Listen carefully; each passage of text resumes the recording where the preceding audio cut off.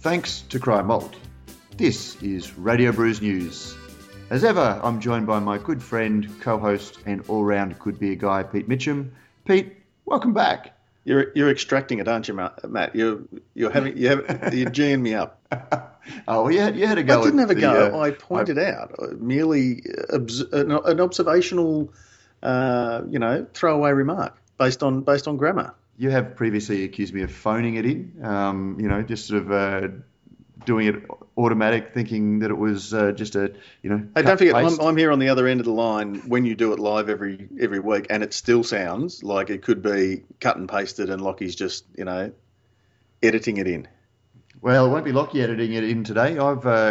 Lockie's headed off to Splendour in the Grass Festival. I got a very apologetic email last night saying that he'd been offered free tickets and he's traipsed off there. So good luck to him. Hopefully I can deliver the same quality that you've come to expect from Lockie. But but mate, how are you anyway? All kidding aside. No, very well. Hey, you know how I said just apropos in regards to my comment about not beginning sentences with conjunctions, prepositions or conjunctions, yes, and promising to give our listeners perhaps a little bit of something beer related, but a bit of a more sort of educational value. Yes. And so this week, do we need a theme song, like some title music for this little segment? Well, Prof's Corner or Prof's School's In? School's In, yeah, something like that, with a K. And a backward S. Yeah, exactly. Written in Comic Sans. Written in chalk, yeah. Or crayon, perhaps, is more befitting this particular segment if it does take off. No, but what I did a little bit of research and I found out, and yourself and our listeners may be interested to know, do you know where the word alcohol comes from, Matt? I'm glad you asked. It's actually it's derivative of an ancient Arabic word, al-kuhul, which means the essence of life, which is a bit ironic, really, when you think about, a lot of, I guess, Arab cultures don't drink alcohol. But it's nice that they've given us that word. You're not going to. Thank you for skirting around some what I could see was some very sort of dangerous topics. No, I'm saving all that good material for when we speak to Mazen Hajar in a couple of weeks' time. Next week, in fact. So yes. Something to look forward to, listeners. And what else? What have you been up to, Pete? I had a great weekend last weekend at Regional Flavours, the big food festival in Brisbane. I was hosting the Hunting Club Stage, which is a pop-up bar and restaurant in Brisbane, and it was fantastic. Managed to get some great beers on from Four Hearts Brewing at Ipswich, Green Beacon in Brisbane, Stone and Wood and Ferrell. And they seem to go down very, very nicely. It certainly looked good, and that's one event that from afar. I mean, I've been involved in it, but lucky enough to be at two. I haven't been there the last 2 years now, but before that, the numbers just seem to be growing and growing.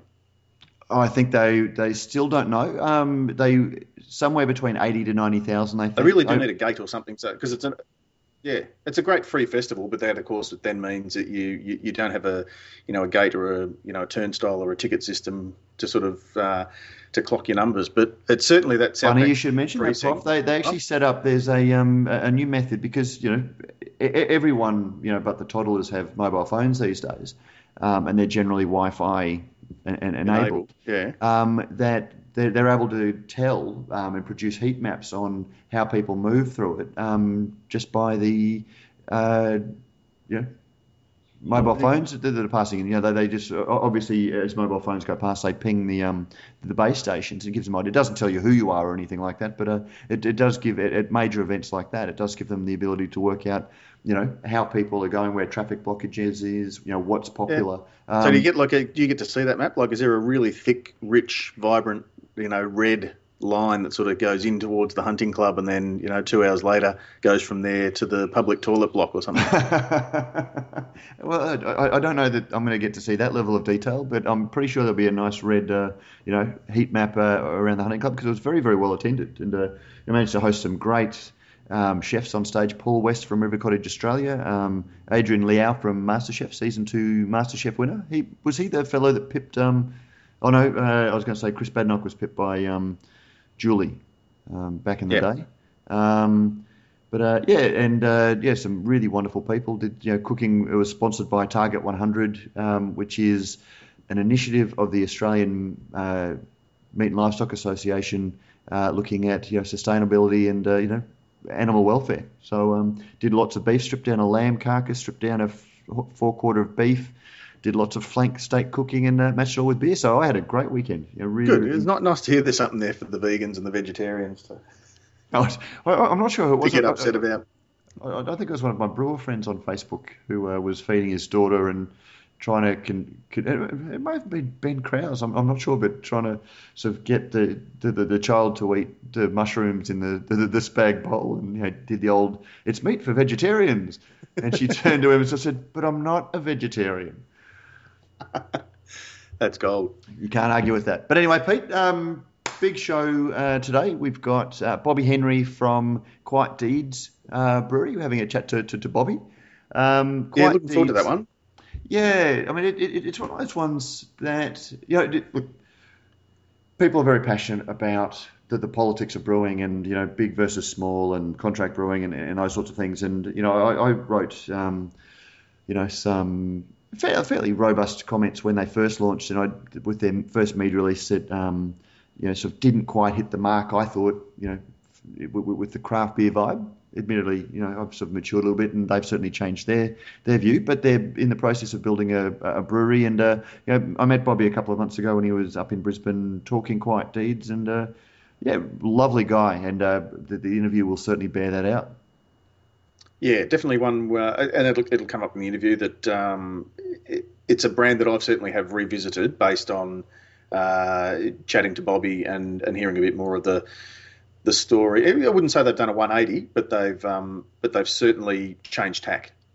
But isn't that of itself, the way that we comment on it? I had a stat against them after their first media release, and the branding represented certain things to me.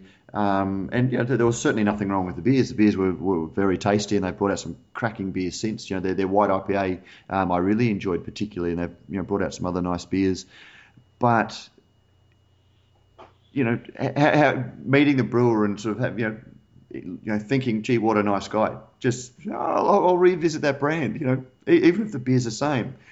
We are conditioned to make, choices based on a whole lot of emotional things that we probably, don't always recognise. Yeah, for sure. And that's very true. It's been interesting to see some of the discussion around Fat Yak and Lazy Yak and, the craft beer in general. But anyway, rather than disappear down that rabbit hole, we caught up with Bobby Henry, and my first question was, who is Bobby Henry? Oh, who is Bobby Henry? That's a good one. Bobby Henry's a kid who grew up in the country, who had a passion for a beer from a really young age, and went off and studied at in the big city engineering, and eventually found his way back to his passion, which was brewing. Mate, what is it about? I noticed that, I think I sort of noticed when I went to the first Australian National Homebrewers Conference, which is probably 5 or 6 years ago, maybe even a little bit longer, chatting with all of the delegates there, and I came up with this equation that if you're in any group of homebrewers, half of them are going to be computer programmers and a third are going to be engineers. What is it about those two professions? And that's discounting the people who have science backgrounds and things like that. What is it about those professions that find themselves gravitating towards brewing? I can't really speak for the computer programmer guys, but for the engineers, it's really just. I mean, I studied chemical engineering, and for us, it was all about reactions and heat transfer and using ingredients in whatever process we were doing to come out with a final product. And I guess beer is just one of the perfect examples where there's a very a limited amount of ingredients that are used, and you can create something wonderful through a quite complicated and technical process. It basically allows you to use every different aspect of chemical engineering to start with some raw ingredients and end up with a delicious product at the end. For us, it was just a little hobby project that we did throughout the year. We used to have beers under the bridge and, have competitions about who would make the best beer in the engineering fraternity. And look, it wasn't just chemical engineers that were involved. It was mechanical and electrical and everyone. I think it's really just about the process for engineers. It's the science behind it all. And you know what? There's nothing better than sharing beers with mates. I think that's the thing for us. It was a camaraderie. Yeah, but you just don't see that many, lawyers and that sort of thing. You just don't see the same, sort of gathering of other professions as you do some of those. And I've tried to rationalise it myself. I explain it, and it seems to be they're maths based or things that are very precise and have absolute laws to them. 1 and 1 is always going to equal 2. But then, if you're writing computer code, it needs to work. So you need to follow the basic rules. But then there is a certain amount of artistry in getting there, and there is elegant code and there is ugly code. And I guess brewing is the same. If you don't do it, some fundamental things right, you're just not going to come out with a beer. But there is artistry involved in it. And, engineering and, chemical engineering seems to have some of those same traits to it. Matt, I think you're overthinking this a bit too much. The basic thing is that all university students want to save money and not have to pay full whack for their beer. Humanities and art students are just too lazy to homebrew, so they hang around the NGs who have got that get up and go to get out and do it, and then they go, oh yeah, I'll be your R&D department. Okay. You know what? And lawyers can afford to pay full whack for their beer, so they don't have to homebrew. I think you're right on the money. I mean, the reason my dad started brewing was because, like I said, we grew up in the country. We didn't really have that much money, and for Dad, we had people come over to our house all the time, and creating a beer and being able to share with friends without having to go and spend money on cartons of beer was a really great way to engage with his friendship group and have a chat about some stuff and share. And it was kind of the same in engineering. As engineering students, we all worked, we all had second jobs, but we didn't have much money. And, brewing beer was a really cheap way to spend time with friends and, have a good time. And that's really what it was for us. And it was great. We loved it. We absolutely loved it. Still do today. I feel put in my box now after that. I only say that because I used to hang around. I did arts. And I still to this day, I was let's just say I loved learning things, but I wasn't a very good student. So for me, first year uni was some of the best 5 years of my life. And I used to hang around with the engineering students because they were just so much more fun. Really? See, the engineering students I knew were basically trashed, and which because they enjoyed it a lot, but it just didn't seem to be a culture around creation. It was a culture around consumption. Yeah, I can definitely. Yeah, it was like that for us as well. To be honest, it was just fun. We just had fun. Oh, and actually, the other thing that I need to comment, the other stereotype that you certainly fulfil is you are the bearded brewer. And I think that if there was a Rate Beard website, you would have the highest rated beard in Australia. It's probably the plushest. Actually, quick, Prof, jump online and nail down that URL because someone will. Yeah, someone will take that. I'm getting beard advocate as well. That's fantastic. Yeah, Bobby. For those who don't know, we'll get you to flick us a biopic that we can link to in the show notes. But not only the plushest, but it is by far the neatest. So I don't know whether that's a clinical engineering kind of thing as well, or whether you just particularly got a lot of time on your hands while you're waiting for the brewery to be installed. You know what, guys? I'm really sorry to disappoint you. I've shaved it off. Oh no! Oh no! Oh, we're gonna have to get a here's one we prepared earlier pick.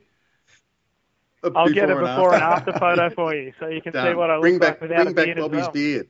That's it. We're going to have to get a social media campaign. Bring back Bobby's beard. Grab that URL as well. We'll do that. I'm doing that as we speak. So if I sound a little bit distracted, Prof, you might need to ask the questions. But all of this is by way of introducing Bobby Henry to the people. But you are, of course, the brewer at Quiet Deeds, the Red Island, what has up until now, or is still currently a brewing label, but soon to have its own brewery. Yeah, tell us a little bit how you came to be working for Quiet Deeds. Well, like I said, I studied chemical engineering, but for 10 years I actually went off and worked in the pharmaceutical industry. I did various sales and marketing sort of roles in that industry, and after 10 years, me and my wife decided we wanted to have a little adventure before we settled down to have some children. So we found ourselves travelling over to Vancouver, and I sort of looked at it as an opportunity to explore a passion of mine, which is beer. So I got over there and went out and met a whole heap of different brewers and visited a lot of different breweries, and eventually, after a very short period of time, actually, I was really lucky to get a job as a brewer at a company called Red Truck Beer Company. They were expanding their brewing process. They were actually building a new fandangled, spiffy, brand new 60 hectolitre brewery, and they were looking to ramp up their current brewery to maximise the output. So I was basically brought on as part of the team to help them, make sure that they were getting the efficiencies that they needed out of the brewery so that they could have less of a gap between their 20 hectolitre and their 60 hectolitre brew house when it finally got switched on. It was great fun working with the guys at Red Truck. I love that company. It was awesome. And, I can happily say that we did really well. We never ran out of beer, and we switched over to the brand new brewery the week that I left. So I never actually got to work on the Rolex system, unfortunately. But it was a really beautiful brewery, and I've seen lots of photos and videos since. While I was over there, though, Pat and Dave, who are the owners of Red Island, I've known for a very long time. They came and visited me to talk about beer. They had the idea of finally, creating a beer label and building a brewery, which is what they got into the industry for 12 years ago. They just never had the money or the means to be able to do it, and they were finally in a position to be able to do it. So we had a chat about different beers and breweries, and we went on a big tour around Portland and Seattle and in Vancouver as well. I think we went to, 20 different breweries over about 6 days. It was good fun. I can't tell you how many beers we drank. And, I guess that's where sort of the idea of me coming back and helping them build their brewery here in Melbourne really stemmed from. So when we decided to make the journey back, they called me and said, hey, come and work for us. We want to build this brewery and get it finally going. So that's how I ended up at Quiet Deeds. And we've seen a big change in the beers since you've joined. I'm just reading the initial media release. It certainly had some of the beer community up in arms when they were when it first launched. And I guess it would be fair to say that Quiet Deeds underwhelmed the market when it first came out with its pale ale. But you've certainly been looking at some of the flavours that you've developed more recently. You've just come out with a Lamington beer. Do you want to tell us a little bit about the evolution and what's gone on since before you arrived and after you've arrived with the the approach to brewing?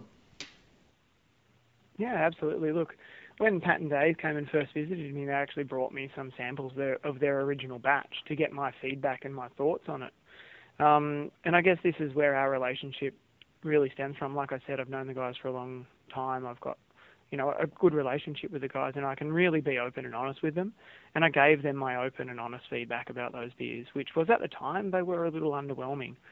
My first role when I came back, my first job at Quiet Deeds was to really, really bring the beers up to the level they should be.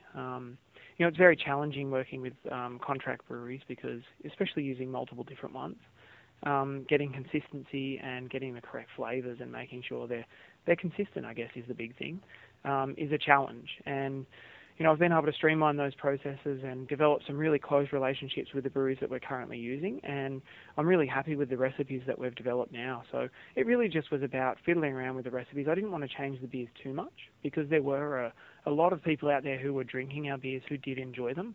So I didn't want to shock them by starting from scratch. So I basically just slightly varied the beers over about 6 or 7 different iterations and got to a point that I was really happy with while we're contract brewing. Now, I'm sure those beers will change again once we move into our own brewery because, as any brewer out there would know, it's really hard to emulate someone else's beers in a brewery because every brewery is slightly different. But at the moment, we're really happy with them until we have our own place. In terms of the other beers, it's really just about having a bit of fun and drinking stuff that I personally and the guys here and everyone who works for Red Island likes to drink and is interested in. I mean, the Lamington Ale was really an idea that I had when I was over in Vancouver. When we were on the way home, we actually drove through America. And during the fall season in America, they have their pumpkin beers. I know that Australians don't really like that flavour of pumpkin pie or pumpkin beer. So I was thinking, what's something that sort of fits into our diet or our culture that has that same ideal, having a dessert as a beer and something fun and interesting to try. And that's where I came up with the idea of the Lamington Ale. Chocolate and coconut, who doesn't love it, and who doesn't love a Lamington in Australia? And I have to say, having tried the beer at Gabs this year for the first time, it was certainly not underwhelming. It had perfect balance in terms of, sometimes those dessert style beers can be a little bit too heavy on the coconut or too, trying to be too chocolatey for chocolate's sake. Yeah. But I thought with this one, at its essence, at its heart, it was a beer. So it tasted beer-like, but then it had this beautiful thread sort of weaving through it of the coconut and chocolate. So, and for a bottled core range beer, I thought big ups to you guys, because I think that's a bold step, but to execute it so well, I think justifies the chance you took. Yeah, great. Thanks very much. I mean, I think that's just something I learnt when I was brewing as an engineer and when I was brewing for my friends. People like to have interesting tasting beers, but they want to enjoy 2 or 3 of them. So if you go too hard on any one flavour, I mean, I understand that the Gabs Festival is very different to that. Gabs, it's got to be something outrageous. I mean, even my Gabs beer this year, I made a smoked Hefeweizen, but I went quite light, quite subtle on the smoke. And a lot of the feedback that we got during the Gabs Festival was that it didn't stand out enough, that it wasn't smoky enough, that there wasn't enough flavour, it didn't shock people enough. But we actually made a few extra kegs of that beer and we put it out into the market in a few select pubs around Melbourne. And the feedback that we got from those pubs was that it was a really great beer, that people could go back and enjoy a couple of them, that it wasn't too overwhelming, that people could enjoy, multiple different pints. And for me, drinking beer isn't about shocking people. It's about enjoying a really flavourful product that might be a little bit interesting and intriguing, but that you can enjoy a couple of them. You don't want to have one that just destroys you and you can't have another one because all you can taste is smoke from there on in. It's about balance, and I think any good beer is it's got to be balanced. And that's one of the interesting things, and even the use. Pete and I both use the term underwhelming. In relation to beers, and I guess that's one of those sort of tensions that exists in the brewing industry. Craft has largely built its name on flavour and being bold, and that was where a lot of the excitement and the attention came from. But ultimately, the beers that are commercially available are, because people want to drink them. And the widest part of the beer market, or the biggest part of the beer market, still just wants beers that are very, very drinkable.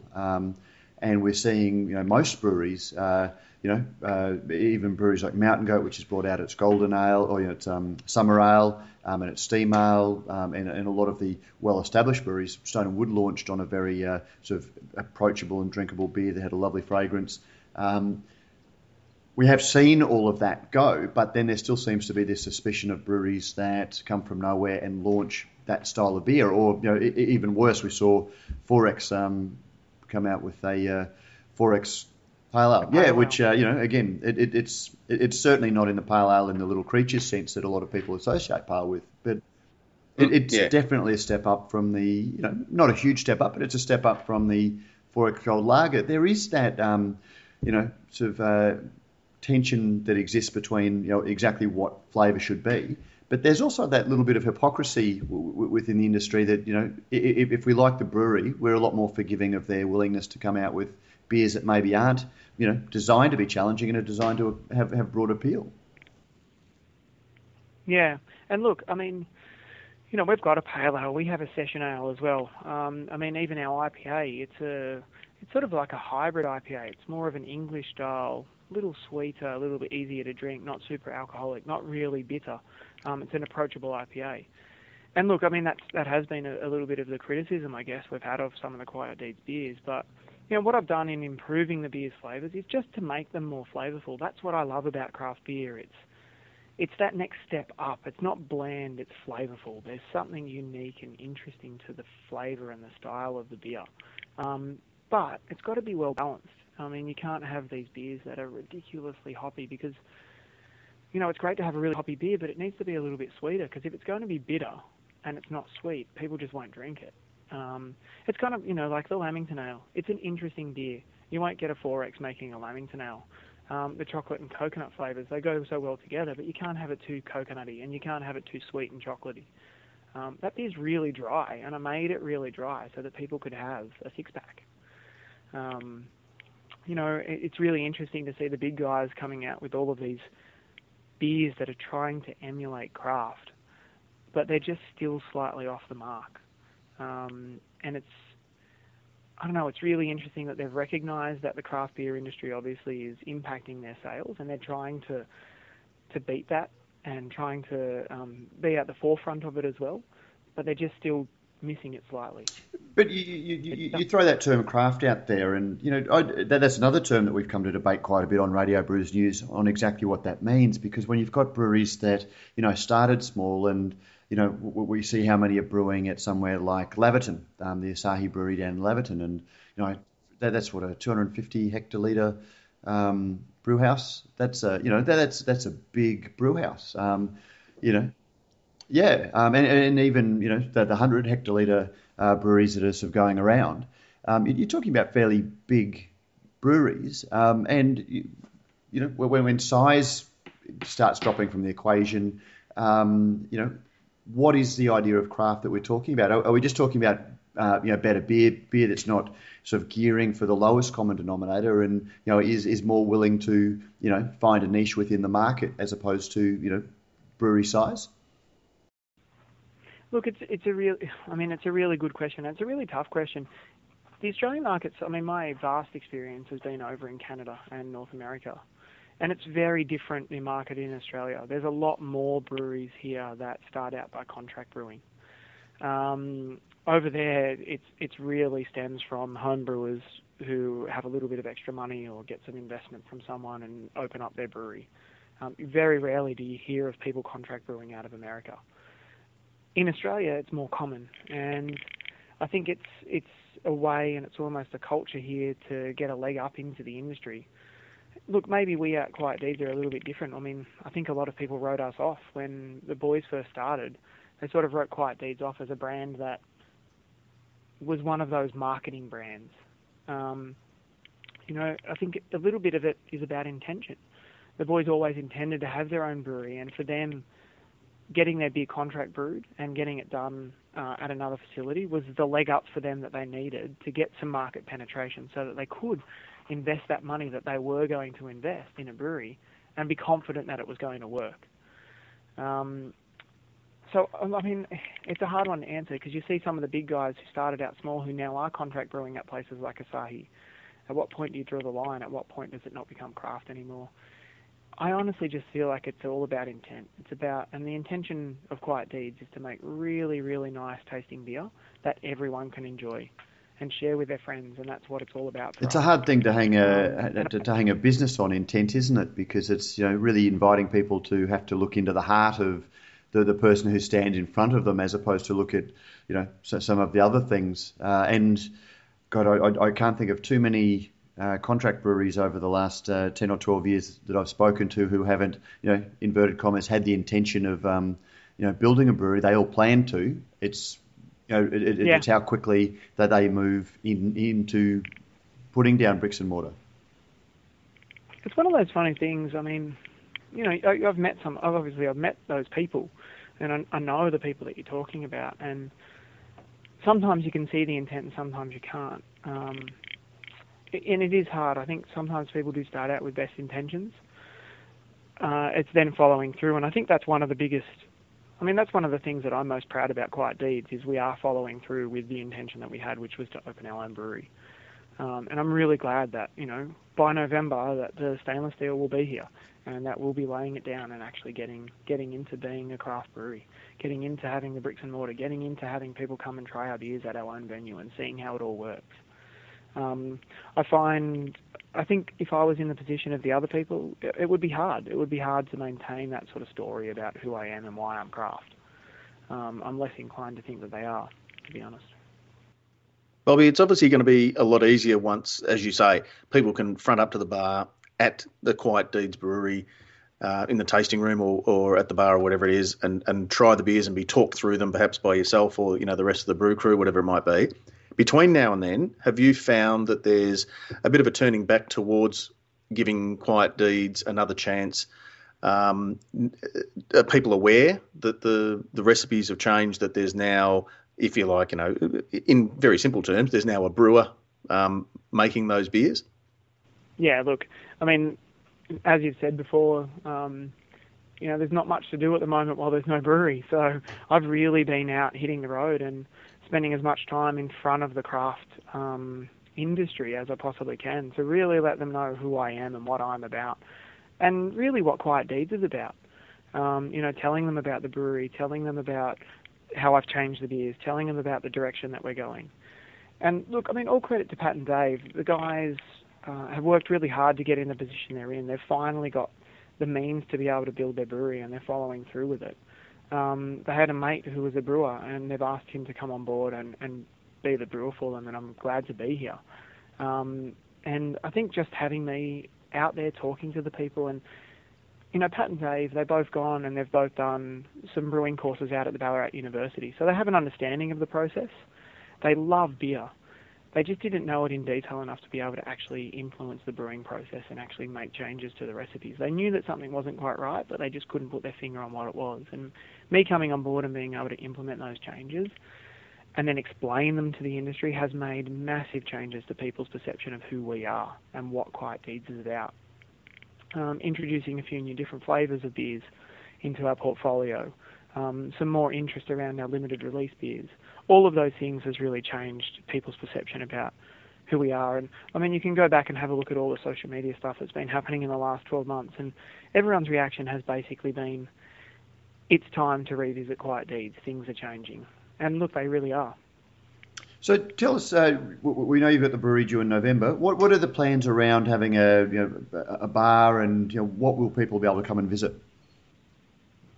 Hey, look, you know what? That's a really great question. So we've been in Port Melbourne the boys have been here for 12 years. They started at the Kennards Hire in Port Melbourne, believe it or not. They've always been here. Their heart is really in Port Melbourne. Both of the boys have lived in Port Melbourne.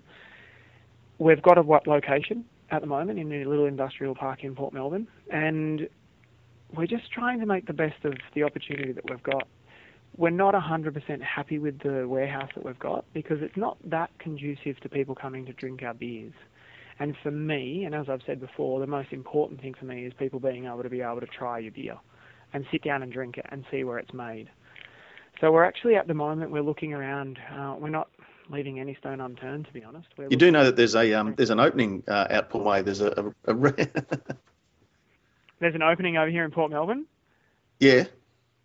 Yeah, there's a previous brewer has kind of lost interest in brewing out there and has left a pretty well-appointed facility. I believe someone else is moving in there. He didn't get there quick enough. Yeah, no, we actually did approach them, but it sort of fell through a little bit, to be honest. It wouldn't be a brewery, would it? They would have made sure that anyone other than a brewery would have moved in there, wouldn't they? Well, that was the initial conversation, that they were not allowing anyone else to move in there, but it actually turns out that another brewery is moving in there. Oh, there you go. You heard it first here on Radio Brews News, folks. I don't know when that's going to be happening, and I don't know how much I'm actually supposed to know about that, but I'm pretty confident that there's another brewery moving in there who's already an established brewery. So I'm sure you'll hear about that in the not-too-distant future. But yeah, no, look, we actually have looked at warehouses, a few other warehouses around that same location that we were looking at. It's really just for us right now. It's about locking something down in the next 4 weeks because the timeline is shrinking rapidly before our eyes, and we really need to lock down a location. But to be honest, we're looking at places in Collingwood, we're looking at places in North Melbourne, we're looking at places, out in Coburg even. We don't want to leave any stone unturned. We want to find the right spot for Quiet Deeds. We would love if it was in Port Melbourne. Port Melbourne is our home. That's where we've started. That's where the boys have been for the last 12 years. And there's a couple of places we're looking at here as well. So we'll have a bit more news around that towards the end of the year. Just one last question before we let you go. We've talked a lot about labelling and those sorts of things on Radio Brews News. What's your statement on your can? First of all, have you sort of had any sort of conversations with the ACCC around labelling? Were you one of the breweries that they got in contact with just to sort of get your thoughts on it? No, look, we haven't been contacted by the ACCC. I have heard about that happenings. Yeah, we haven't had any trouble with our labelling or branding or anything to do with that. So, I don't really have anything to comment on. Yeah, just I'm trying to think of the last time I saw one of your cans. Do you make the statement that it's brewed under contract on your can? No, we don't. To be honest, I That's honestly okay. don't know. No, that's a question without notice. I was just He's responsible for what goes in it rather than what goes on it. Yeah, no, I honestly, I usually look at the front label and the spelling and stuff like that, and then usually I look at the blurb, but I don't look at anything else. I'm just having a look right now, to be honest. I have not actually had a look. That's not one of our most recent cans. Just give me a look at this one. I've seen a lot of changes over the last few months. So yeah, we might just play some thinking music while. Sorry. No, it doesn't say on here that it is contract brewed. We're actually just going through a whole, not a rebranding, but a little bit of a change with our labels at the moment, just because of some feedback that we had from the marketplace about it being hard to read and people not understanding what it is. And look, we're even considering dropping the Red Island part because people don't know how Red Island associates with Quiet Deeds and what that all means. So we're looking at actually renaming the brewery to Quiet Deeds Brewing or just Deeds Brewing. You know, I guess it'll be more clear for us towards the end of the year when we actually have our space and, you know, we're brewing our stuff ourselves and we'll have a bottling and canning line and, you know, we'll be packaging it all on site. So, you know, I'm not too worried about that right now because I know that it's all going to change in the next 3 months anyway. So, as happens in the world of small brewing. Bobby Henry, thank you very much for joining us on Radio Brews News and all the best getting your brewery in time for November. And we look forward to stopping by for a beer. Great, fantastic. I can't wait for you guys to come in. In a garden, what a garden, only happy faces bloom there. Brews News is made possible by Brewpack, Australia's #1 craft contract brewer. With over 100 craft beers and ciders on the roster and counting, Brewpack specialises in offering growing craft breweries a home for their packaged and kegged beer, no matter how crafty. Serious about handmade beers, and with an open-door policy, Brewpack's brewers love having passionate, hands-on partners in the brewery. Thinking about craft contract brewing? Think Brewpack. And yes, we thank Brewpack for not only making a whole lot of great craft beers possible, but also for making this podcast possible. There we go, Prof. Bobby Henry, Quiet Deeds. Really, really nice guy these days without a beard. Yes. I'm still kind of, I don't know. I don't know where to go. I was just sort of, I'm looking forward to catching up with him now and seeing him sans beard. I'm hoping that by the time this goes to air, we'll be able to have a pre and post shaving before shot, and after. So everyone can see it. But the other thing is that while we were chatting, I don't think I didn't say it on air, but I did manage. If you heard some typing in the background, listeners, that was me snaffling the ratebeard.com. Did you get Beard Advocate as well? I did get Beard Advocate as well. So look for some fun and hijinks on those two web pages. Well, see, I'm conflicted now because I just don't respect him as much as a competent, technically sound brewer now that he no longer has his beard. That's You think that's all part of it? No, Matt, I'm not a hipster. No, well, I mean, I'm very proud. Actually, I changed my Twitter handle to say, no beard, no tattoos, and not hip because I'm the least cool bloke you're ever likely to meet. No beard, no tats, no service. Yeah. That could be our bar name. But anyway, second interview today, we're talking malt. It's a bit of controversy from our end, Pete. Obviously Australian Brews News is sponsored by Cryer Malt, who has been a very long-standing and generous benefactor and a very tolerant man who, considering our lack of regularity. Previous consistency. Previous inconsistency. Actually, which I think we've addressed pretty well. We have. But look, in the same way that we have brewers who support our site, and then we interview other brewers who are not supporters of the site. It just happens that David Cryer and Cryer Malt have been particularly good to us and are, I guess, the major sponsor of Radio Brews News. But I'm sure in the same way that most craft brewers see each other as compadres rather than competitors, I'm sure David will be happy for us to chat with our guests today. Absolutely. Well, that's why we love David, and that's also the way we roll here at Radio Brews News. We go where the story is, and today we're talking to Gabby and Doug Michael from Gladfield Malt in New Zealand. Small little malting business set up specifically to target making malts for the Australian craft beer industry. So stick with us while we, without any further ado, let's go into our chat with Doug and Gabby. Doug and Gabby Michael, welcome to Radio Brews News. Oh, thank you. It's a pleasure to be in your show, Matt and Peter. Yeah, thanks for having us. I was just saying to Matt before, the advantage that we've got over some other podcasts that you've been involved with recently is that we actually know where you are. Yeah. Like we're aware of the location of New Zealand. That would be great, eh? Yeah, it's not far from Aussie, eh? That's it. It's just down off the coast of Fremantle, isn't it? That's the one, yeah. You can swim there if you want. Just watch out for sharks. Yeah, we've got to be very careful about that. But guys, thank you for joining us. And I guess, the very first question, we're going to be talking a little bit about malt in this podcast, which is an ingredient that probably doesn't get the love that it wants in this hop-heavy world of ours. But maybe you can tell us a little bit about who Doug. There we go. I'm insulting the guests already. Doug and Gabby Michael are. Okay, well, we're just ordinary farmers here over in Dunsandel, which is a small place in the Canterbury Plains there, and Gabby is obviously a Brazilian. She grew up over in the wild west of Brazil over there. Yep.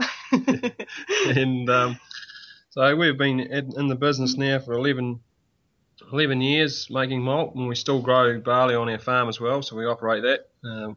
We've got 3 young children, Fred, Belle and Trev. So it's still a family business. We employ 7 full-time staff, and we have 3 part-timers involved in the business. And it's just been trucking along quite nicely. Doug, just on the farming side of things, how much of producing malt for brewers is agriculture, and how much is science? Well, all farming's science really these days, and I think sometimes farming gets a bit of a bad rap from people who aren't quite so familiar with it. It's a business that we have to be right on the ball with. There's a lot at stake, and we're talking about a lot of capital involved. And every decision you make has to be a good one, because otherwise you're going to come unstuck pretty fast. So we use science a lot in everything we do in the farming side of it.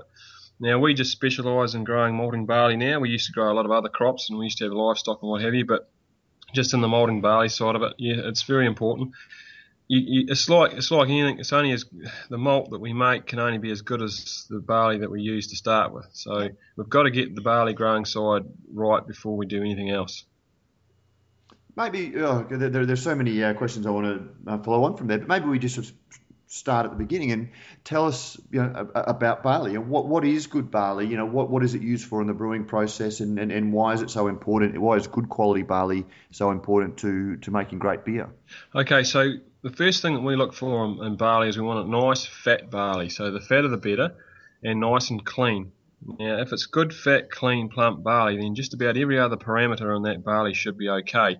And so fat means more sugars in there. It means more starches in there. Yeah. So, excuse me, the fat barley will mean that generally means that your protein levels are going to be lower, and everything else is going to be in the right ratios in that grain, your starch levels, and your beta-glucan levels and things like that. So, fat barley tends to come through when we test it through the lab, really just where we want it. And the other thing, of course, about that, if it's fat barley, it means you're going to get a lot better extract out of it, because you're going to have more starch endosperm ratio compared to the cellulose wall structure and things like that. So straight away, you're going to get better extract. And the other thing, of course, we want it to be as nice and clean and bright, which means that you don't get any off flavours coming through in the malt, any graininess.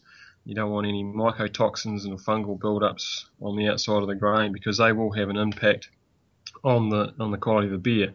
For example, certain fungal diseases such as Fusarium will create gushing in beer, where you can have those issues.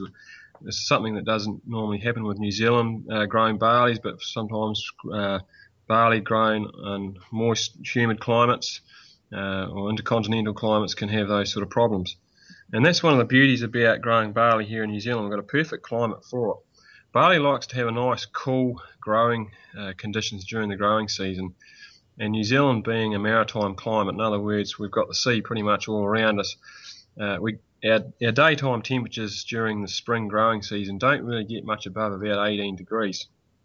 And that's very important for barley because it sets up the right type of enzymes going through into the grain fill stage. And then, of course, we're lucky here in New Zealand. We've got the Southern Alps, and we get the northerly winds coming across them in summertime, and we get the dry, very low humid conditions at harvest time, which means that we can lock in all that goodness when we go to harvest and keeps the grain nice, clean colour, nice and bright. And like Australia, we don't need to dry our grain before we harvest over here because we get those conditions. Whereas you go into places like the UK and Europe, some of those other areas, of course, they're harvesting the grain when it's up around 18-19% moisture, and they artificially dry it. And sometimes those things can give different characteristics to the barley and some aromas coming through in the finished malt.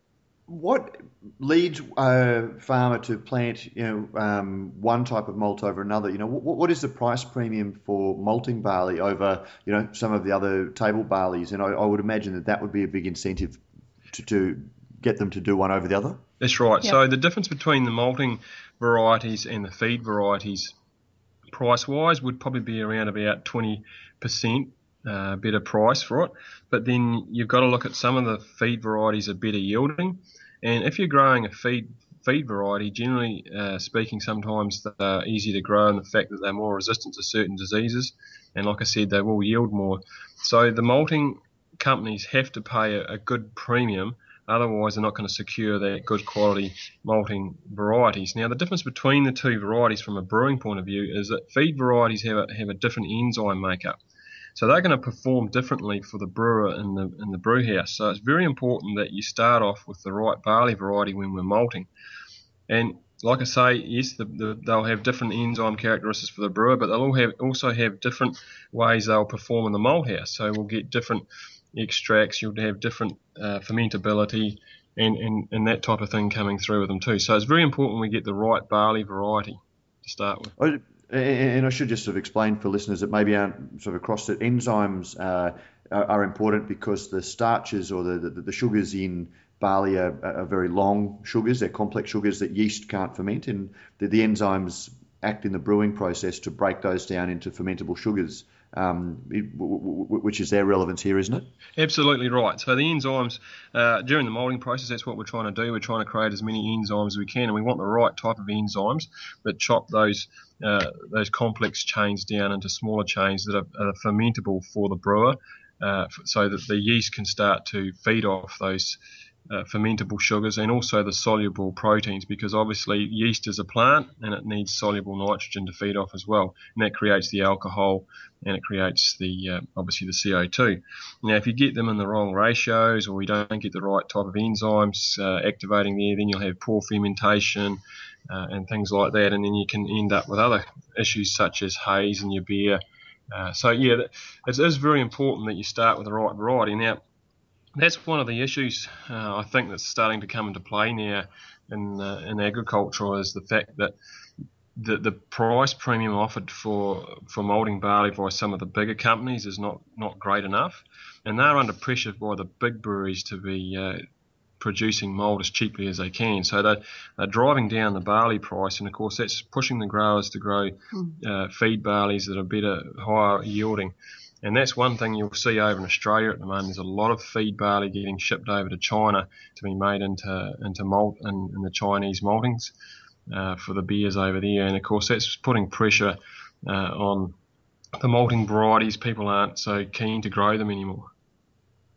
During Good Beer Week in Melbourne, David Cryer, who's obviously a sponsor of the program and a competitor of yours, I should add, he hosted a very interesting discussion between the maltsters and the barley growers and the brewers, raising a lot of those issues and pointing out that, if craft brewers want a certain type of barley or a better quality malt, they need to be willing to pay a premium and go straight to and work with barley growers. And it sounds like very much that's what you guys have done to take your product, your malts or your barleys directed to the brewers by introducing that middle step of malting. Yeah, absolutely right. We identified early on in the piece that the craft brewers require a different type of malt than what we call the mainstream brewers. Okay, the big breweries that are making the type of beers such as Heineken and that. So the craft brewer is making a more sophisticated type of beer where they're not looking for so much fermentability. They don't want to have the beers to ferment out and give that sort of that light, dry sort of a finish, because they're adding other flavour profiles coming through and adding a lot of hops. So they need to have a malt that's been malted completely differently than what the big malting companies do. But at the same time, you've got to remember it is a very small volume market. And so the big maltsters aren't really set up to be able to do those individual smaller type malting systems to create that different type of malt spec for the craft brewer or the home brewer. That said, I've just been looking at some of the photos on your website, and it looks like you've got a fairly impressive setup there. It must have been expensive for somebody who was growing barley to add all of that equipment to it would be a very hard thing to just transition into, or to put a toe in the water into malting. You must have had to make a big leap. Yeah, absolutely. Yeah. And we're very sort of lucky how we sort of got into the industry, and I guess it's getting harder and harder to get into that, because when we first started out, I guess the bar wasn't so high. There wasn't a lot of craft breweries around us, and the quality of product on offer was quite low. So we were able to get in there with get systems up and running, and then obviously we've improved and realised what it is the customer actually wants. And the one thing that we realise is that the craft brewer requires a very consistent product, and that's because the craft brewer doesn't have the ability to blend beers away. They don't have sometimes access to the right equipment and what have you. So they must have a very consistent product, and that's when we realised, look, if we were going to be serious about producing high quality craft malt for the craft brewers, we had to invest in some pretty expensive sort of equipment and do it right from the start. Yeah, and it was a real leap really of faith to know whether or not it was going to work, and of course now we're starting to see some benefits of it, and things are coming through, and it's really working for us. But it's been the secret to that, I guess, has been investing in certain equipment, such as our lab equipment, making sure we can analyse all the malts that come through and make sure they're in spec and what have you. So, yeah, to answer your question, a lot of money to get into that to that area, and of course there isn't a huge volume of turnover. So, your overhead costs are pretty high. It's valid to point out too that we had the farm to keep us going until we get the malt house up and running. So we didn't need to pay for the barley that we were using in the malt house straight up, like the 20th following. So we could wait and get the money for that barley as a farmer once we sold the malt. So that's in itself is a huge overdraft facility straight up. So there's a few things like this that made us be where we are now. Yeah, we were lucky. We had the cash flow from the farm. We had other crops coming on board and that, so that was able to keep us going. Yeah. Did you work with craft brewers beforehand? Did you have good relationships with craft brewers when you were just growing the barley that sort of led you to get into the malt? No, not really. What happened was I visited a few craft breweries before we got started, and they were complaining about the product and saying that it was inconsistent and it wasn't what they were after. And we thought, well, we grow malting barley, and we thought, well, why can't we try and produce something that'll fit their bill? And of course, when we talked to them about it, they said, yeah, we're really keen. But until we'd actually had our own product, we didn't really know whether A, we could produce it to the right characteristics, and B, whether we could do it in a way that would be economical. And so we just had to bite the bullet, and we had a go, and it was instant success. But, we've had to work pretty hard at it. We obviously, the banks at the time weren't prepared to lend any money to us for those in those early days. So we had to, pretty much build everything ourselves. Very similar to the craft brewers out there now who start up. And that's, I think, why we get on so well with a lot of guys. We understand what it's like trying to piece things together on a shoestring budget, and how you've got to sort of be a jack of all trades and be able to do a bit of everything. So, it has been hard work, that's for sure. And of course, we had a couple of earthquakes thrown in the mix halfway through getting things up and running and all that sort of stuff. So, yeah, but I mean, that all hardens you up, and you start to learn some pretty good lessons going through, which have been very valuable. How hard was it to go from being a barley grower to being a maltster, though? I would imagine that there'd be a whole new field of research that you would have had to enter to understand the process and to get it right. Yeah, absolutely, and it was something that we're both very passionate about. And we do a lot of research even now. I think it's one of those things, a bit like brewing. The more you know, the less you know.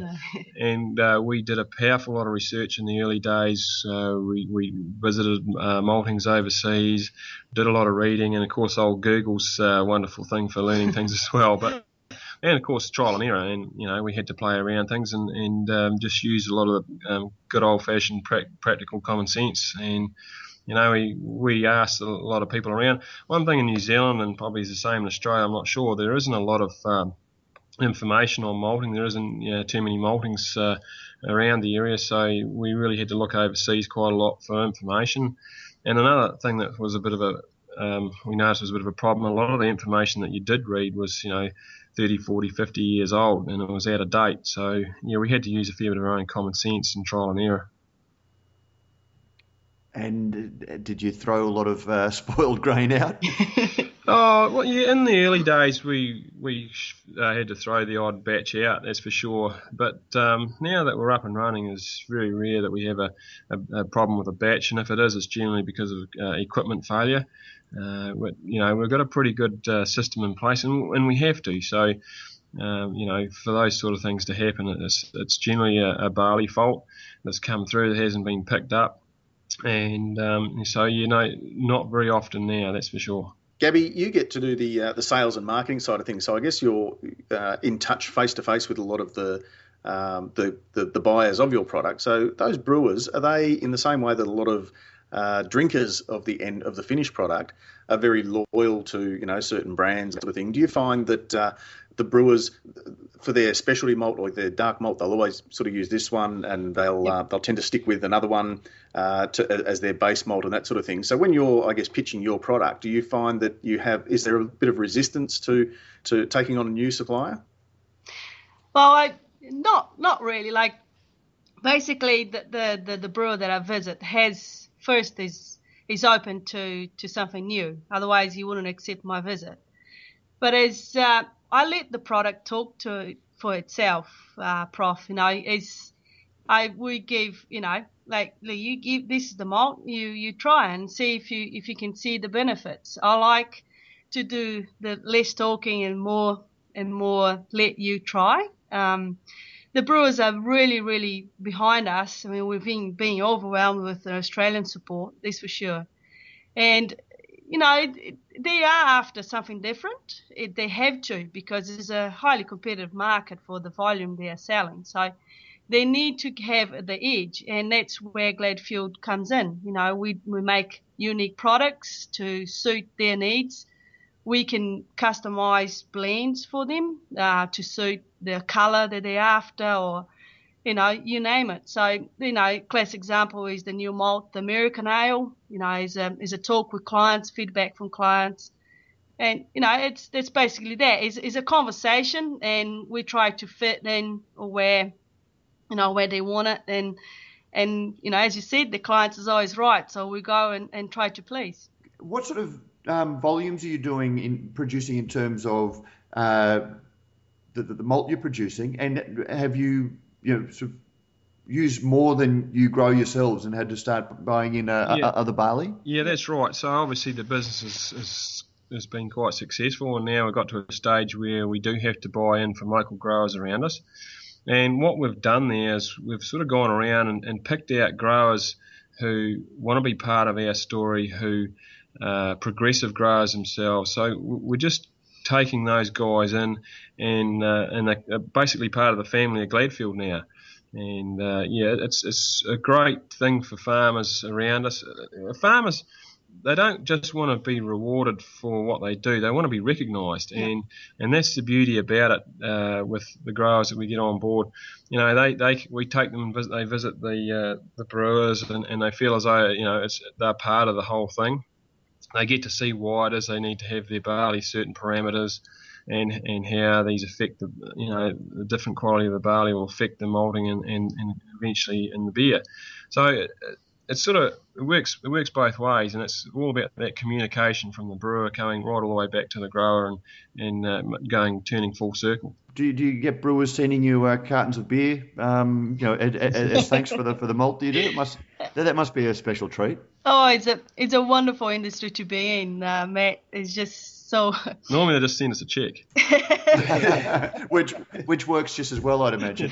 Absolutely. Oh, it's nothing more rewarding, to be honest, is go and walk into a pub or a venue that that you drink a beer that we know is our malts in there, and we know that we grow the barley, we're involved in the whole process.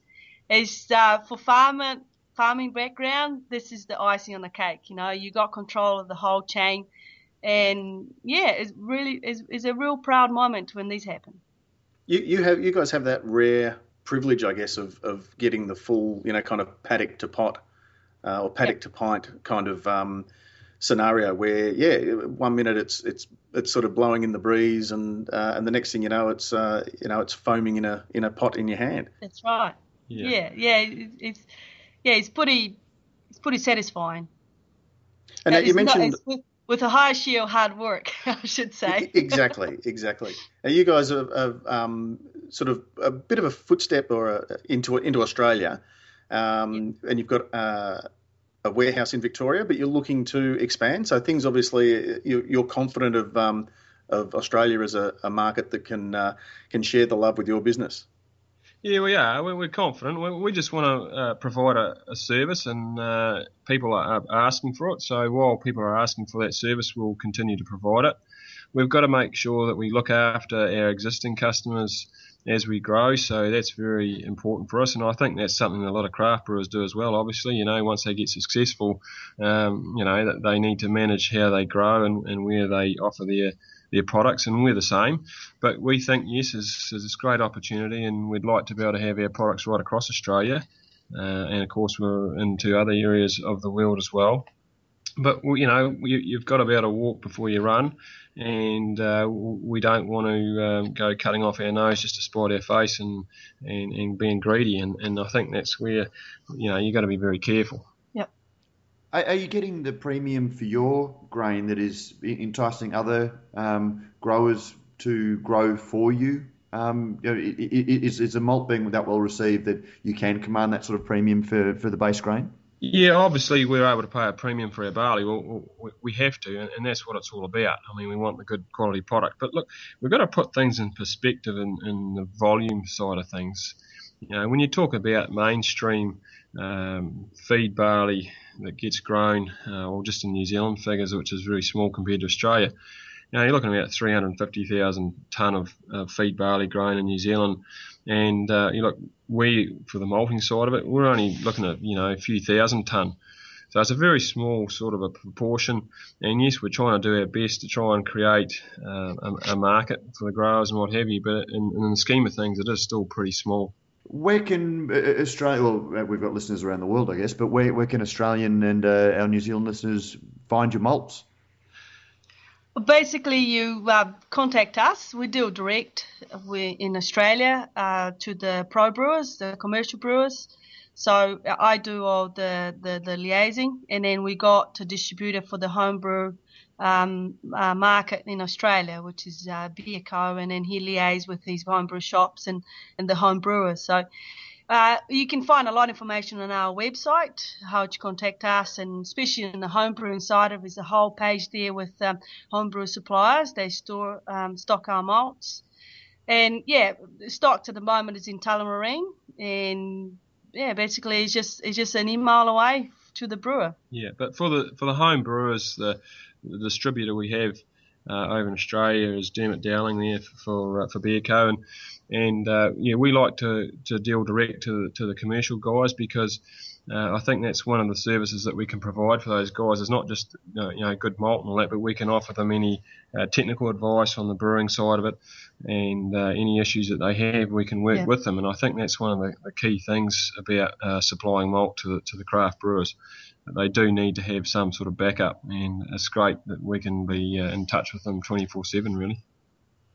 I guess that's one of the big questions is we've seen a lot of brewers unable to get the hops that they want because they haven't been big enough or quick enough to get forward contracts on their signature hops. Is that likely to be an issue if someone converts and starts using Gladfield malt?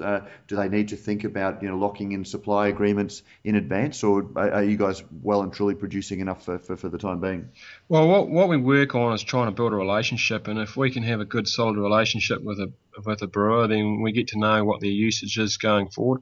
It's really hard for a brewer to predict just exactly how much beer they're going to be making going ahead in the year. I mean, a lot of brewers now, they're getting into the supermarket chain and trying to supply the supermarket chains, and they might have to fill a pipeline all of a sudden without a lot of warning, and then who knows, sometimes that can take off and things can go out of way out of what they've budgeted for on sale. So we need to be flexible and work with them, but that's why it's always good to have a good relationship with them, and if things go up or down, we can talk, and that's what it's all about. For us, it's just about managing our growth and making sure we don't bite off more than we can chew, and just looking after existing customers and going forward. Obviously, we're continually building our capacity to try and keep up, and so we don't see any issues going forward. This is just Matt breaking in a bit of a postscript.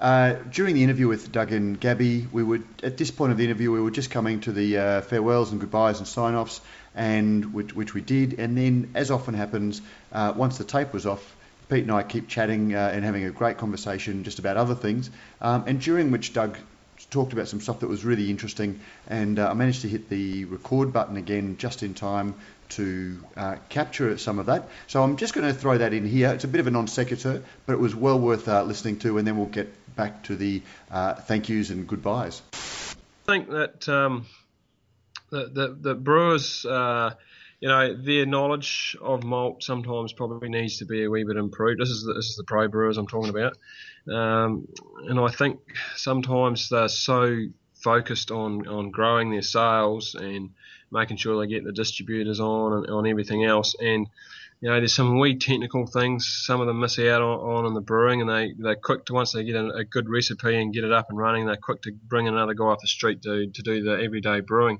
And that's the point I was getting at before. It's really important that we have very consistent malt, because a lot of the guys that are using the malt aren't capable of making changes on the run to the mash or what have you.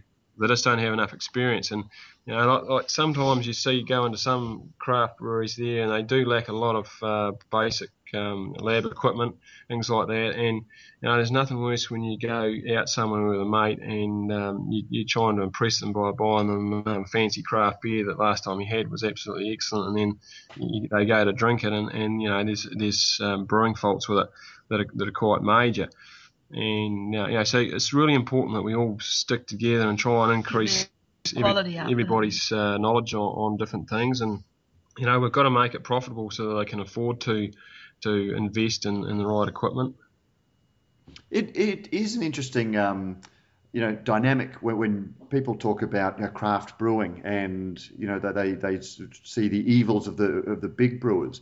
But those are often a little bit misplaced, in at least in my view. And you look at the big brewers who reach a size, and what they're after is high quality ingredients, but to very specific specifications to aid their brewhouse efficiency. And because they're big enough, they're able to, skew the barley market and the malting market to those needs. Which means that the small people that who are the dog or the tail of the dog are getting wagged by the dog, as opposed to vice versa. It sounds like you guys are very much targeting reversing that, and not necessarily and looking at the needs of the craft brewers and providing it to them. Yeah, absolutely. That's dead right. You're dead right, but we're trying to do it in a very professional way so that it is a high quality product, because there's a lot of people out there that think, excuse me, that can can just get in and make craft malt, and they'll be able to make it for these craft brewers. These craft brewers, you owe it to them to make sure you can make a very high quality, consistent product, because there's a lot of money at stake, and if they go and put the beer out and they've got to tip it down the drain or what have you, there's a big cost there. And we're absolutely right. We're trying to create a product on a small scale, but try and make sure we keep it a very professional type of product that's coming out. And for people listening at home, I guess the analogy I draw for that, with looking at making a product that is bulletproof, the way that the maltsters are for the big brewers. Yep. The big brewers are doing that in turn for us by making beers that can sit on a shelf for 6 months and survive. So it's pasteurized, it's able to survive the rigors of long distribution channels and still be a high quality product. Yep. Craft beer isn't like that, but you need to treat your craft beer a little bit differently, and that was what I was picking up from you guys, is that the brewers can't just use your malts the same way that they have become conditioned to using the big malts.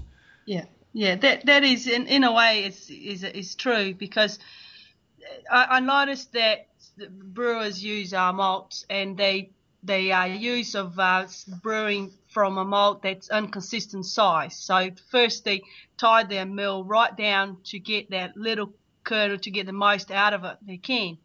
Gladfield's opposite. You need to open your mill up, so because the grain is even size, it's all 2.5 mil going through a seed cleaner. So this first up, they have a stuck mash when they use Gladfield sometimes, and they say, well, you're supposed to be a good malt, and I say, well, just use your initiative to look at the crush malts and see how you dealing with that, and it's a fresher malt if you're going through from an overseas malt, so it's a lot more friable. Yeah, and pH as well is quite unique malt. So the pH tend to be, compared to other malts within spec, but on a high end. So they don't measure the pH. They don't. So they just treat it as the other supplier. And I try to teach them to just start from scratch, start from as your first time you're brewing it, and keep an eye on that variables, and you'll make a beautiful beer if you do. Wonderful. As usual, Matt, we've done it again. We've done it again. Cutting room full of gold. No, I recorded that, so I'll stitch that in and keep it going. But no worries. We often get when we say the interview's over, we often then get just a little gem that the guest either doesn't think to mention because might not be important, or maybe it's a bit controversial, or didn't have the opportunity to bring it up, but then bang. Yeah. No, so that's a good. We'll stitch that back in. We'll stitch that back in later. Well, Doug and Gabby, Michael, thank you very much for joining us on Radio Brews News. Congratulations on Gladfield Malt, and all the best for the future. Oh, thank you very much. Thank you. Thanks for having us in your program. It's a huge privilege to Doug and I, and thank you very much. And make sure if anybody's over this way, don't hesitate to call in and say good day, and we'll show you around. We'll absolutely do that. Good on you. Cheers guys.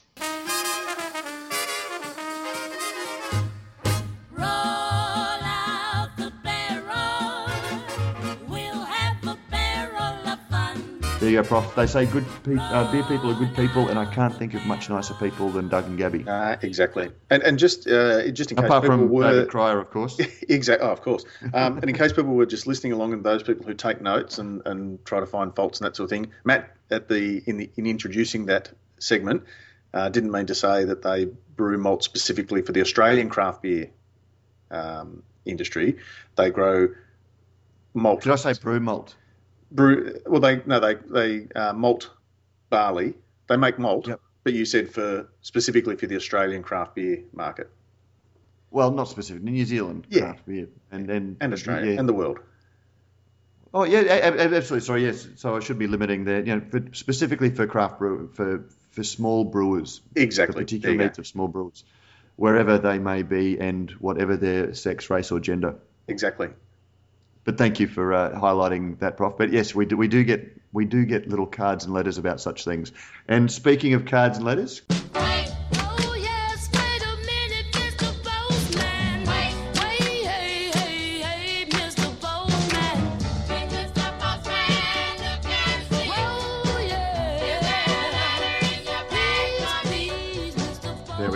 our cards and letters theme song this week. Prof, we do have some cards and letters.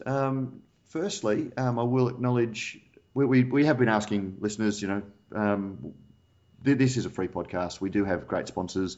Toying with the idea, have had a couple of people that have asked us whether they can support us in some way. So we might even put a donation button there. I don't anticipate too much money coming in, but every little bit helps cover our bandwidth. So yeah, we might toy with that idea, Prof. We'll park it for now. But we have been asking people to help other people find the podcast.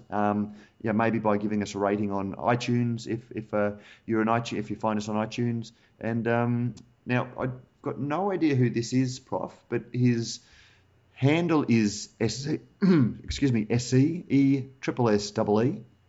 And on June 28th, so it's SE, okay. SA, maybe SA, or SA, I don't know. But anyway, he's obviously a man of uncommon distinction and good taste, because he's rated 5 things on iTunes. One of them is us, and one of them is Stick Cricket Premier, which is cricket. The greatest game ever made for computer games. It even Atari's Atari. It's just brilliant. So yes, and he gave it 5 stars. It's so daggy, it's cool. Did we rate the same as Stick Cricket? We do rate, do. although That's all right, he said his headline. Are we the Stick Cricket of beer podcasts, perhaps? Apparently we are, although he did say Stick Cricket is a great time waster. He called us the Premier Beer Podcast. So thank you, SE. And he said, when you want to hear about the latest news in the Australian beer world or hear from the people at the coalface, go no further than Radio Brews News. So SE, SA, thank you very much for that. And if anyone does want to help other people find us, we do have a 4.5-star rating. It'd be great to, maybe, just like your Uber driver, let us know how we're doing and leave some comments, because that'll help other people find us as well. In the mailbag, we also had, just let me find it. And now this is pure class from Justin Corbett, Prof, because he wrote to both of us, but didn't cut and paste, didn't copy and cut and copy. Exactly, and I got quite an extensive email that he describes as a rant. So he obviously sent me the rant, knowing that I was the go-to man for all good rants. All I got was, stay the path, Nettie. You're doing super. Well, he did give a bit of a rant, and it's, Matt, hope you're doing well. I've been really enjoying Australian Brews News as of late. Well, maybe that's because we weren't regular enough to enjoy it earlier, but ABN is a great education on the beer scene here in Australia, and now I've moved down here. And now that I've moved down here, I think he's not quite finished that sentence. From Singapore. Sorry. I'm glad to see it continue to bring solid interviews and news to the good beer drinking public. That being said, I finally got a chance to listen to a podcast regarding Beer Bud. I have to say, they hit the nail on the head. And I won't read all of this, sorry, Justin. I'll just take out the bits that make me sound good. I have to say that I think he hit the nail on the head in terms of skepticism, and then he just said that he'd come across it, and that some of the beers that they were pretty much what I said in the podcast. Some of the beers that they were showcasing their photos just are not available in any way, shape, or form legitimately. And he makes reference to Hill Farmstead, but he said, let's be honest, rare beers in the US are sometimes just as hard to get there as here in Australia, and by that I mean impossible. The muling trade of regional rare beers is to some degree emptied the shelves, and your average drinker will never get to try that yada yada imperial stout aged in bourbon barrels, brewed at some small town in Pennsylvania. There were only 400 bottles to begin with, and if you want it now, rather than the retail price of $20, it'll cost you either rare beer in trade or upwards of $200 to $300. I'm glad to say that Australia isn't at that level yet. Pretty much every beer I've wanted, I've found, with Mountain Goat barrel breed barley wine being the sole exception. Anyway, so sorry for the rant, but no, Justin, thank you very much for taking the time. And yeah, it raises some really good questions. We don't see that level of beer muling, as he called it. And it's, on one hand, you sort of think, well, the laws of supply and demand. However, Prof, have you ever seen it when, beers that are selling on the black market or on the sort of secondary market for $200 to $300? Can you imagine the uproar if a craft brewer, said, well, people are obviously willing to pay that. I should be charging that as well. At that point, yeah. Yeah, can you imagine what the uproar would be? And yet people that have done nothing other than lined up, sort of driving the price up. So anyway, listeners, maybe that's something that you can feel a little bit of a comment and a little bit of feedback for next week's podcast. And if my comments on the matter have made you all hot under the collar, as apparently they sometimes do, you can get online now and phone me and give me a piece of your mind. And you can do that by calling just that number again. 07 07. Wait for it. Oh, if I had a half decent, if I had a producer, I could do. Okay, here we go. 07. You used to have one. You sacked him. Well, you're meant to do all of this. 07 07 3040 1508. That number again, 07 3040 1508. And call now. We have operators. We have a tape machine awaiting your call. But yeah, so let us know. Send us an email. Go old school. Send us a card, or give us Stop us in the street. Stop us in the street. Pull up a stool next to us at the bar. You could actually. Come and see us at the Echo. Justin has indicated that he would like to grab us both for a beer. So anyway, find us. Tell us what you really think. We certainly do that for you. Anyway, listeners, Prof, any more that we need to add? Next week we're going to be going from malt to hops.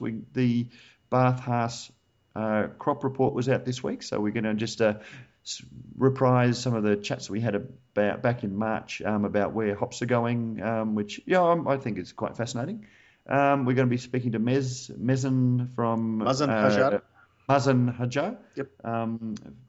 Who's a very funny guy, wonderful character from Hawker Beer. And we do have a couple of other really good podcasts. We're still trying to get Red Oak on. The ABC seems to find them easily enough. But anyway, we'll see whether we can get them on.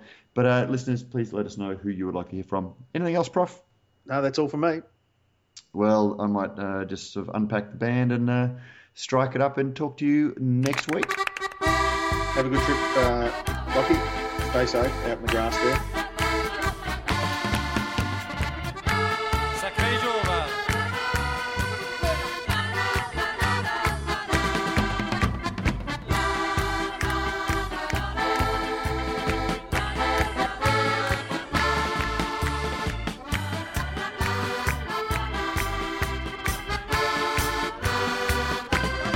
And we're out.